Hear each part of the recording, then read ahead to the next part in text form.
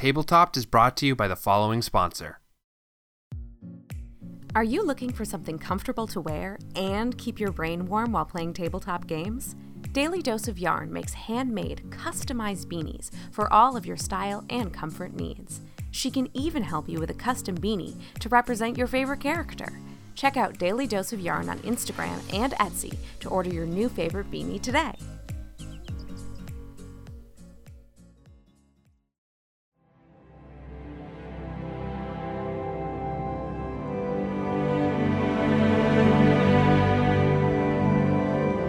So what should the name of like this homebrew thing be?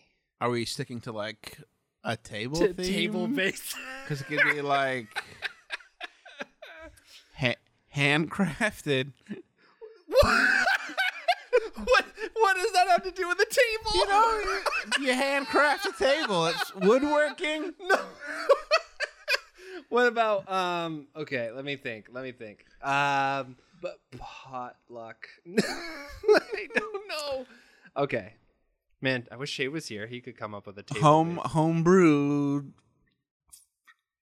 sitting on a stool. Homebrewed sitting on a stool. Is that your That's not a good pitch. Well, anyway. We can come up with a name another time, I guess. We'll name it in post. Yeah, there we go. But this is a brand new section. Section? Segment? Segment, yeah, that's it. This is a brand new segment for the bonus episodes. We're going to talk about homebrew rules, what you can do to spice up your game life, I guess. Yeah, what makes your game unique? Or what does your table need that the core sources don't give you? Yeah, and today we're specifically talking about combat because combat is tough, especially in rules-heavy games because it becomes a bit of a slog. So we're just going to pitch out a couple things that we really like the idea of, things that we've tried in the past, things that we, do for our games. And if you have any more ideas or comments, please let us know, and we'll throw them in the next one. So Daniel, start us off. What's something that you do in combat or anything like that that's like a homebrew thing, and like what problem does it solve, and how successful is it? Well, one of the rules that I've used for combat recently, and it hasn't gotten too much like play testing yet. Yeah. I'm playing with a smaller group. It's like 2 or 3 people at a time. Mm-hmm. And one of the things that I thought was like a real downer is 0 hit points. You go unconscious. Sure. So if you're just playing with like 2 or 3 people and you go unconscious, then the game kind of like really falls apart quickly. Yeah. And if you're playing in a larger group too, like in our main game, it's like we have 7 players. Yeah. If you're down at 0 and you're unconscious, you're waiting 45 minutes for your turn to come around, and then I make a death saving throw. Yeah. All right, and we move on. In both of those situations, like it's not fun to be unconscious. Yeah. So what I've done, what I'm trying to do, is give that character agency on their turn. Yeah. So they can still do something, and I've kind of stolen the name of it from the Borderlands franchise, the Fight for Your Life. Gotcha. So in my games, that we're trying to do is if you're at 0 HP, instead of just going unconscious, you still make your death saving throw to see if you recover or don't, but you're still allowed half your movement and a bonus action. Yeah. So you don't get a full turn, but you can still, maybe you got Healing Word or some kind of spell or whatever that relies on a bonus action to cast. Or, you can still just try to get the hell out of the way, or get to someone who can crawl away. who can give you a healing potion. Yeah. Get closer to someone else who can help you. And at least then when it's your turn, you're still participating. Yeah. Now, the pushback I've gotten when I've tried this is a lot of players who go, no, I don't want to still be a target. Because then do you keep the rule of if you get hit, is it an automatic fail? And I feel like that should still be up there. Yeah. If you keep getting hit, you fall further and further down. That is another thing with homebrew rules. They are, if you're creating them, they can be hard to balance, and you've got to be willing to keep workshopping them Yeah, until I think you're ready. because I really like this homebrew rule that you have, because my biggest thing, and we'll probably do a longer episode on death in games, but the biggest thing that you don't want with death in a game is for you to be in combat and something just hits you and it knocks you out and then you die. Because the thing that players hate more than dying is dying in a way that doesn't make sense to the narrative that they've created around their character. Mm-hmm. So like you've come with like a really noble paladin who's self-sacrificing, and like it would make sense if Boromir style he like threw himself in front of the party and gets hit with an arrow and like goes down, and like that probably that character will be like, oh, like that sucks, and like I that my character is dead, and like, you know, it's a sad moment, but it's not like that fucking sucks, like this game is bullshit, you know, like, because that makes sense with the narrative in their head. And I think that your rule, one thing that it does is it allows people to, when they go down to 0 hit points, even if they didn't do it in a way that makes sense narratively, now they have a way of saying either I'm about to die, how do I make this work for my narrative? Like, what would my character do in these moments? Would he, like, if maybe you're playing a kind of scummy, wimpy character and he just like tries to crawl away from the party, and then he like crawls to a point where he's abandoning his friends and he looks up and a troll is just there and just like steps on him, and then it's like, oh man, what a great cinematic ending. Or like, or in the other side, going back to that paladin or whatever, like maybe he takes an arrow, he goes down, he sees like one of it, like an orc with an axe about to swing it into his friend. He has a movement and a bonus action. Maybe he just like covers his friend with his body and gets an axe in the back and dies. You know what I mean? Like, you can have those moments of, I had agency, I shaped my ending a little bit more. And I kind of think that the pushback that you said about, oh, well, I'm still a target, I kind of think is bullshit. I just like, I don't care about that, because, I mean, you're still a target if you're unconscious. Yeah, too, if you're like, laying down on the ground at like an orc's foot and he just wants to step on you, like, okay, that's still an ending. Like, do you want that, or do you want the one where you try to get away? Because I've had in my world, I don't think you've come up to them in their truest sense, but my goblins were vicious flesh eaters. Yeah. So like if someone went down, it's ding, food time. They didn't get ignored. Like a lot of times you do combat, they go down, you focus on the people that are still fighting. Yeah. My goblins go for the meat and start dragging bodies away. Right. So that was a whole, at least if you're still moving, you can get away from that or still fight back a little bit. Yeah, or maybe use your bonus action to just try to like kick them off and you're like crawling away. And again, that reactivates the storytelling agency of your character. So I think that this is like a way that you are getting around a really poorly designed part of D&D specifically, because, and you know, I think it's a very well designed game, very well balanced. It's very fun to play, but I think that is something that comes up a lot in stories that I hear, where a death happens and it's just sort of like, what the fuck, like that, where did that come from? You know what I mean? Like, it's game's over. Like, you failed the wrong save and suddenly you've taken too many hits and now you're dead in a kobold cave. Yeah, and sometimes it's not even related to, like, you just that's unrewarding. Yeah, and like the thing about Death of Strahd and like games are high mortality, the thing is that people play them with the narrative idea that they could die at any time, and so it makes sense in their personal kind of perception of the game. Tomb of Annihilation, Curse of Strahd. You go into those games knowing that you're going to have 2 or 3 spare characters pulled up.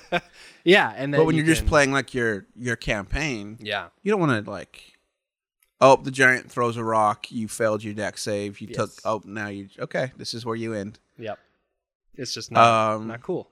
I was talking to a friend of mine about like just sort of these sort of homebrew rules, and he has, what did he call it? It's like a last stand. Yeah, like COD, where you like pull out the pistol and start shooting. Maybe, but like if you get your last death saving throw, you get to do something. I like that. Your character's going to die. Yeah, you failed. The game is to stay alive. You failed that. So you say goodbye to your character, but maybe you take out 2 or 3 of like the minions, or you do a lot of damage to the main bad guy, or like you grab the creature and you jump off the cliff with them or whatever. Yeah, you know but what I whatever mean? it is, like you do something for your party to help. Yeah, But the understanding is that character's this is done. where your character leaves. Yeah, You're dead. yeah, And it's going to take like the full quest for resurrection, if those exist in whatever game that you're playing. yeah. Or not. But at least then it's like, oh, you're just dead. You die. Yeah. Sorry. Because that's just, it's hard. It's hard. And like I said, we'll probably do a full episode on that because like deaths are hard to figure out. But I think that homebrew rule, and I think that your friends is like a pretty solid one where you say, because like Urban Shadows does this, where if you die, you get to pull off like one supernova move, and they're specific for each class, which I think are is really cool. And maybe you could even like homebrew what that feels like with your other characters before the campaign starts in a session 0. Yeah, like what is your last stand going to be for this character? Like a cleric, maybe they, Full Metal Alchemist style, they make an offering to their god, which is like their last bits of life, and the whole party is healed. Or, something crazy like that that's like really fun where you're like, yeah, like I fucking did something badass right at the end. Because I think there's like a cleric spell that does like, oh, the party receives 700 points of healing. Yeah, it's right. Like, okay, you're dead. Yeah, but your god, because you lived a good pious life, Yeah. rewards you with like protecting your friends with like the last bit of your magic. Yeah, Just like if it has to be over, let it mean something in some way. Don't just be like, oh, your third death saving throw. Well, you're done. Yeah, and Bye. It can be kind of if you work it out with your players. Like maybe you're playing a warlock that's in a fiend's pact. Maybe the fiend, like you sell the last bit of yourself and you become like full-fledged, like flames burst out of your skin, and like you become a true evil monster that like first focuses on all of the threats that like killed you, and then you turn on the party and it's just like, oh fuck. Oh god, wouldn't that be heart-wrenching? Yeah, like okay, yeah, you were a warlock, pack of a fiend, and came to call. Now your mortal body is now what it inhabits, and yeah, it killed the bad guys, but now the party has to either like deal with that or run or like banish you, or like what do they do? Yeah, like, great. Now you're just telling a whole nother story because of your death, and now your death is part of the game. Yeah, right. It rolls forward, and you can do that in fun ways. Like I think that's a super cool idea, especially mixed with yours, where maybe a bonus action is like you launch off your your final stand sort of thing. Yeah. I think I was playing with this rule where like, okay, normally drinking a health potion is an action. Yeah. But maybe in Fight for Your Life, it becomes if you have one. Yeah. Yeah, your bonus action. Like, not if you're regular. Because that's just like, it doesn't make sense in like if you look at it too closely, but just the way to balance mechanics. Action if you're good. Mm-hmm. Bonus action if you're in your desperate last moments. Yeah. And that's like this, you like just really focus on getting that cork out of the bottle. You're doing nothing else but trying to do this. Yeah. To drink a health potion just to get back on your feet. And again, that's fine too, because you're not going to get that much health points back to be like full. Yeah. It's just 4 or whatever. You only are really going to have like maybe 1 or 2 on you. So how good are you really going to be, kind of thing? Yeah. Like you'll be good enough to get your full speed back and you can get the hell out of there maybe. So it's like, unless your game is meat grinding, you want to put things in there, homebrewed or not, to keep them going. Yeah. Keep them going until the narrative calls for it, essentially. Yeah.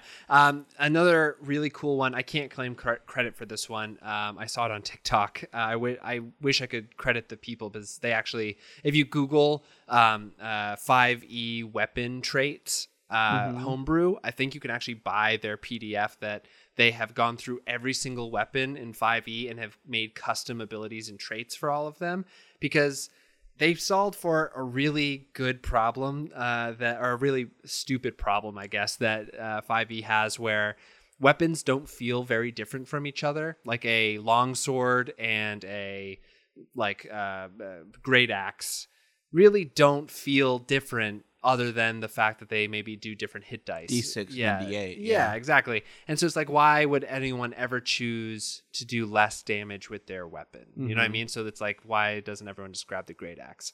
And so they solve for that by being like, daggers can be completely hidden, or they can, be thrown in certain ways, or they have certain traits that like are rending so that like people start bleeding from them, or you can add poisons to them and they stay on them longer. They have things, I think it was with certain types of projectiles that were like explosive was a trait and stuff like that you can throw on. And I think that is such a cool way to make people feel, and it doesn't even have to be combat oriented. Like maybe you have a sword, but because it's like a huge, long, great sword, it knocks people prone if you roll like 18 to 20 on your hit. But when you like are throwing this around, you can't really do it in tight spaces because it's a huge sword. Right, yeah. That kind of thing. So I say, especially at the beginning, and people are choosing how to outfit their character, usually they want their character to feel a certain way in combat, whether it's like the Guts great sword from Berserk, or whether it's like they want to be, the 2-knife wielding rogue or whatever. So let play into their fantasy, figure out a way to make it feel different, and reward what they want to do, because sometimes they are taking a loss mechanically to do it. You know what I mean? So I think that's a fun homebrew rule, and I think that everyone should look at that PDF. It's really cool. And on that point is when you're making a party, you're making your player character, the weapon that you choose is kind of like an extension of your theme for that character, and kind of like a bit of their story. Like the street urchin that has to like survive is probably gonna use a dagger, or like made out of a shard of glass, or like something to start with. Like make it interesting, letting your players make a weapon, and not just pull from the source book, the player's handbook, and be like, okay, what weapon does your character use? Yeah, because one of the things that I've been wanting to try is, ever since like I saw Captain America, is like shield. Have a shield that you can, with the throne property. Yeah. Like how much fun would that be? And I haven't found anyone who'd let me try that, because a shield's not it's an improvised weapon, so D4. Like I don't think if I throw a shield it's gonna but that's like, maybe you could do a homebrewed rule where everyone starts off with, all right, your weapon is a D6. Yeah. How does it feel different from how is it? What does that do?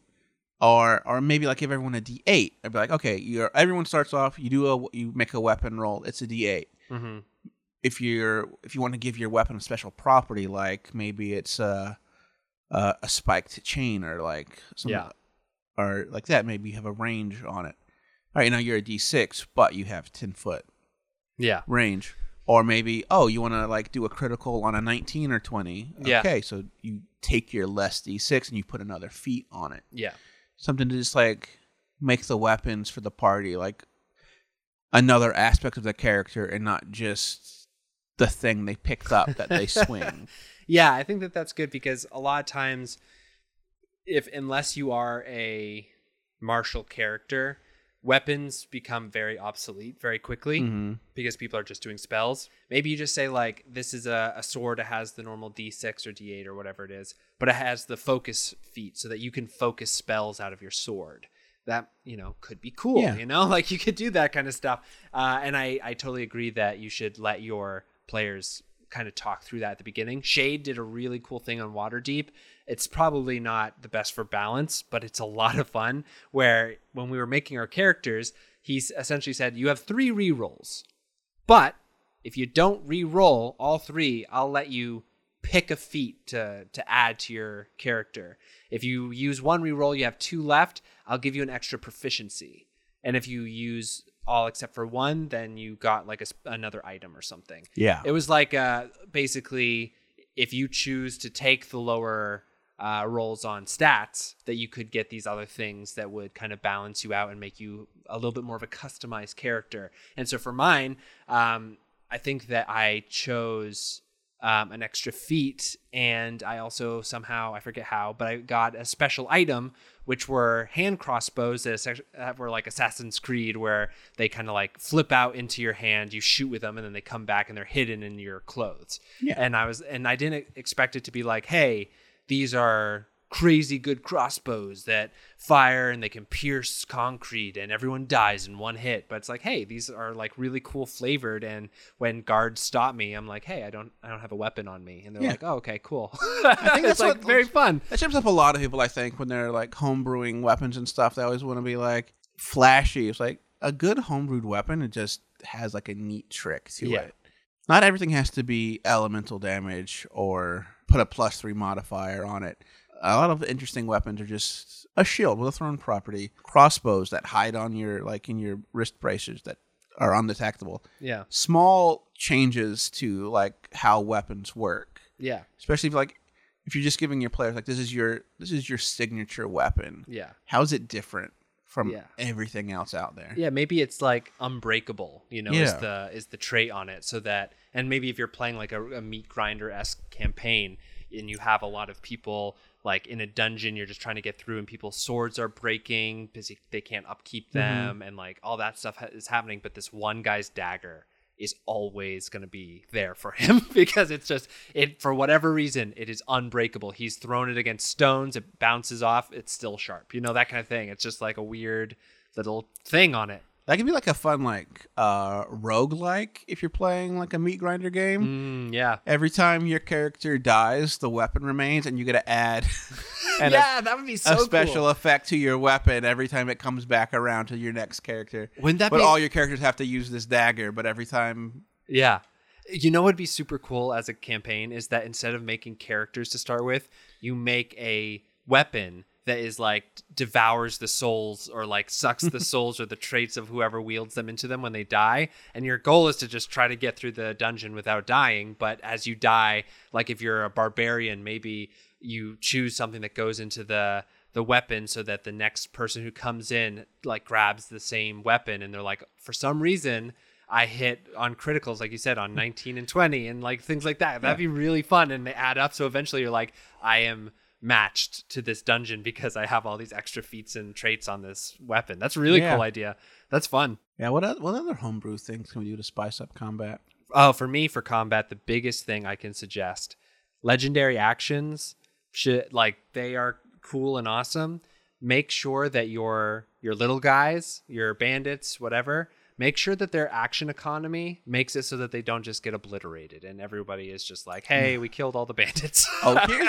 Here's a thing that I do that is wildly close to cheating. Okay. But what I do to sort of like make it more fair, because like I said, I run a party of 7 people. Yeah, which is, so God bless you. A lot of times my monsters will have double initiative. Yeah. They'll have 2 turns in a combat order. Yeah. And everyone's like, oh, but they want to attack that fast. Like, listen, you get 7 turns. Yeah. Give them 2. Yeah. I think that let the leader attack twice in this combat round. Yeah, I think that, and maybe I'll be pilloried for this, but 4th edition did a really smart thing where it had elite monsters, which they just essentially said, okay, it is a bandit, it has double the hit points. Yeah. You know what I mean? Like, I think that people should really not shy away from building an encounter where they're like, okay, this bandit is the leader. It has a cool weapon, whatever, but also it attacks twice every turn. And every time a bandit in his crew dies, he makes an order that causes one of the other bandits to do it. Like, make it so that if you're going to fuck around with monsters and like make them have new traits, the biggest thing that you can do to make combat more threatening, more interesting, more dynamic is to add things that give your monsters or threats more action economy. Yeah. So, yeah. They need it. Yeah, they really do.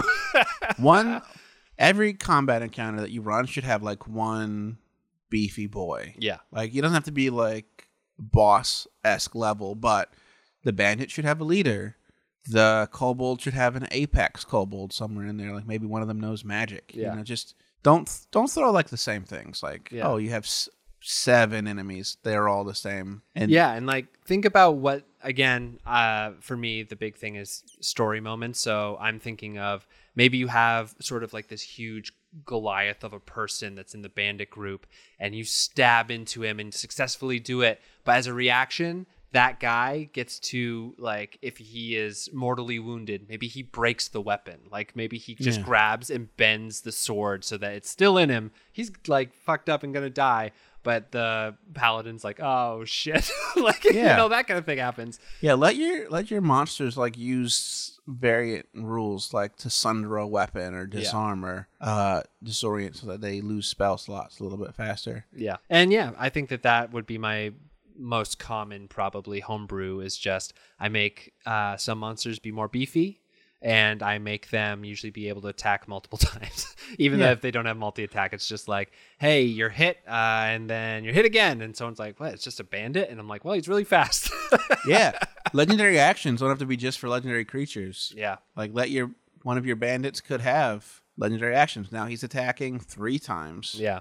Or he's doing like something like super special where he's giving advantage to another player's roll. Yeah.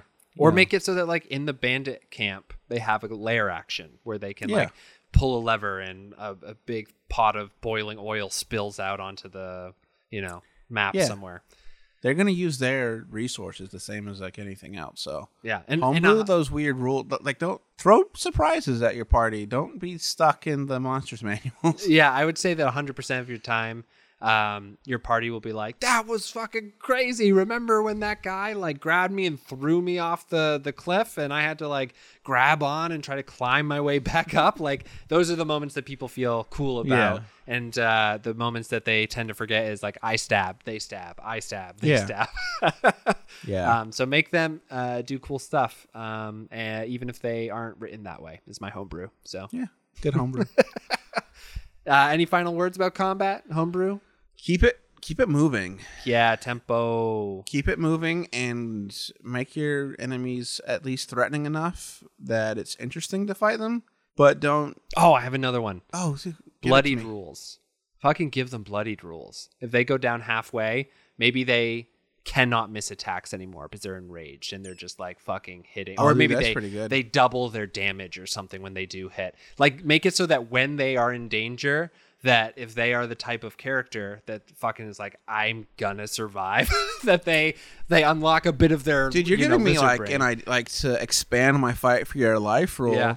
Give the monsters that same thing, but instead of like, but before like in their last half of their hit bar, be like, okay, they're in fight for their life. They get to take an extra bonus action now. Yeah, MMOs do it all the time where you're fighting someone and then it gets down to enrage and then you're like, oh shit, now it turns me into a bomb every other turn or whatever it is. So like, yeah, I feel like to make fights feel more interesting and dynamic, instead of letting them kind of crest and be the same thing all the way through, that you can say, okay, the dragon... You pierce it, a scale falls off and you draw blood, but then its eyes just turn, like it starts, like blue mist starts coming out of its eyes and like icicles start coming and like plating over its skin. And now every time you touch it when you attack, you also take damage or something, weird stuff like that. That can be fun to make it more dangerous as they get closer and you're like, we're almost Yeah, that's there. basic like game design. Make the bosses more dangerous the closer to 0 they get. Yeah, that's what I would say is, give your characters bloodied rules so that instead of people asking like, how does the monster look? Does it look like it's bleeding? And you being like, yeah, it looks like it's pretty bloody. And people being like, okay, I guess I can use this spell now. Make it be like, is the monster bleeding? And you're like, yeah, but also flames start spitting out of its hands. And now like whatever happens, As a DM, I have to say that's the most annoying question I get asked, because it's like every round, every turn, how does he look? What does he look like? Like you have like you've been fighting it. He's cut up. He's bruised. Like what do you want? Yeah. Yeah, I totally think that a way to kind of negate that question also would be to bring up the whole, they're using secondary powers now. Yeah, or so now you're halfway there. Yeah, or if it's like a bandit leader that is feared in this section of the world, maybe you start like he hits his bloody thing and now he steps into shadow and he's gone. And you're like, oh, fuck. Like, where'd this guy go? Yeah. And then he pops out somewhere else and stabs you. And then if he can make it back to the shadow every turn, he's gone and untrackable or whatever. Like things like that can happen. That's fun. Phase out the bad guy so you can't attack them every turn. You have to... because you can also design these bloodied powers in a way that combat becomes, yes, we have to deal damage, but we also have to mitigate certain things. Like for me, who's a skill monkey, like then at that point, maybe what I do is I start using my items like a lantern, and I like throw an oil pack and like a torch into the shaded area so it lights up, and then he becomes material again. Like that is the things that you... Now you're using your turn to do something besides swing. It's just straight combat. Yeah, and I think that can be really interesting. So yeah, I think I had a boss fight one time where the boss could only be damaged if she was being illuminated by a certain number of lanterns. You told me. I was there. Yeah, it was like the skeletal like witch thing, and we had to like shine lanterns on her to make her corporeal. Right. Yeah, that's cool. Always a fun little add mechanics into your boss I always like. I was talking with Mac a few episodes ago about how I think that every combat encounter that I design going forward will have a combat part of it, but also an objective based thing that the party naturally has to split so that they're doing something that's like maybe they're just trying to get a pendant into a statue that is about to explode, and this is like the kill switch. But then there's also like a lich that's going around trying to kill everyone, so that you're making the monster live longer just because the action economy is split between different objectives. Right. Yeah, I tried to do that with a you were there for that living vault. Oh yeah. It's like you have to do this thing, but while you're doing that thing, there's like clockwork things that come out. All these other things are happening at the same time. Distract your players with more than one thing happening, and they have to figure out which is the thing they need to be focused on. And your players know their characters better than you do, so they will figure out what role they have to play. Like I just became in that encounter, I literally became somebody who climbed poles and found these like little like egg things and then threw them down to people to put in the right things.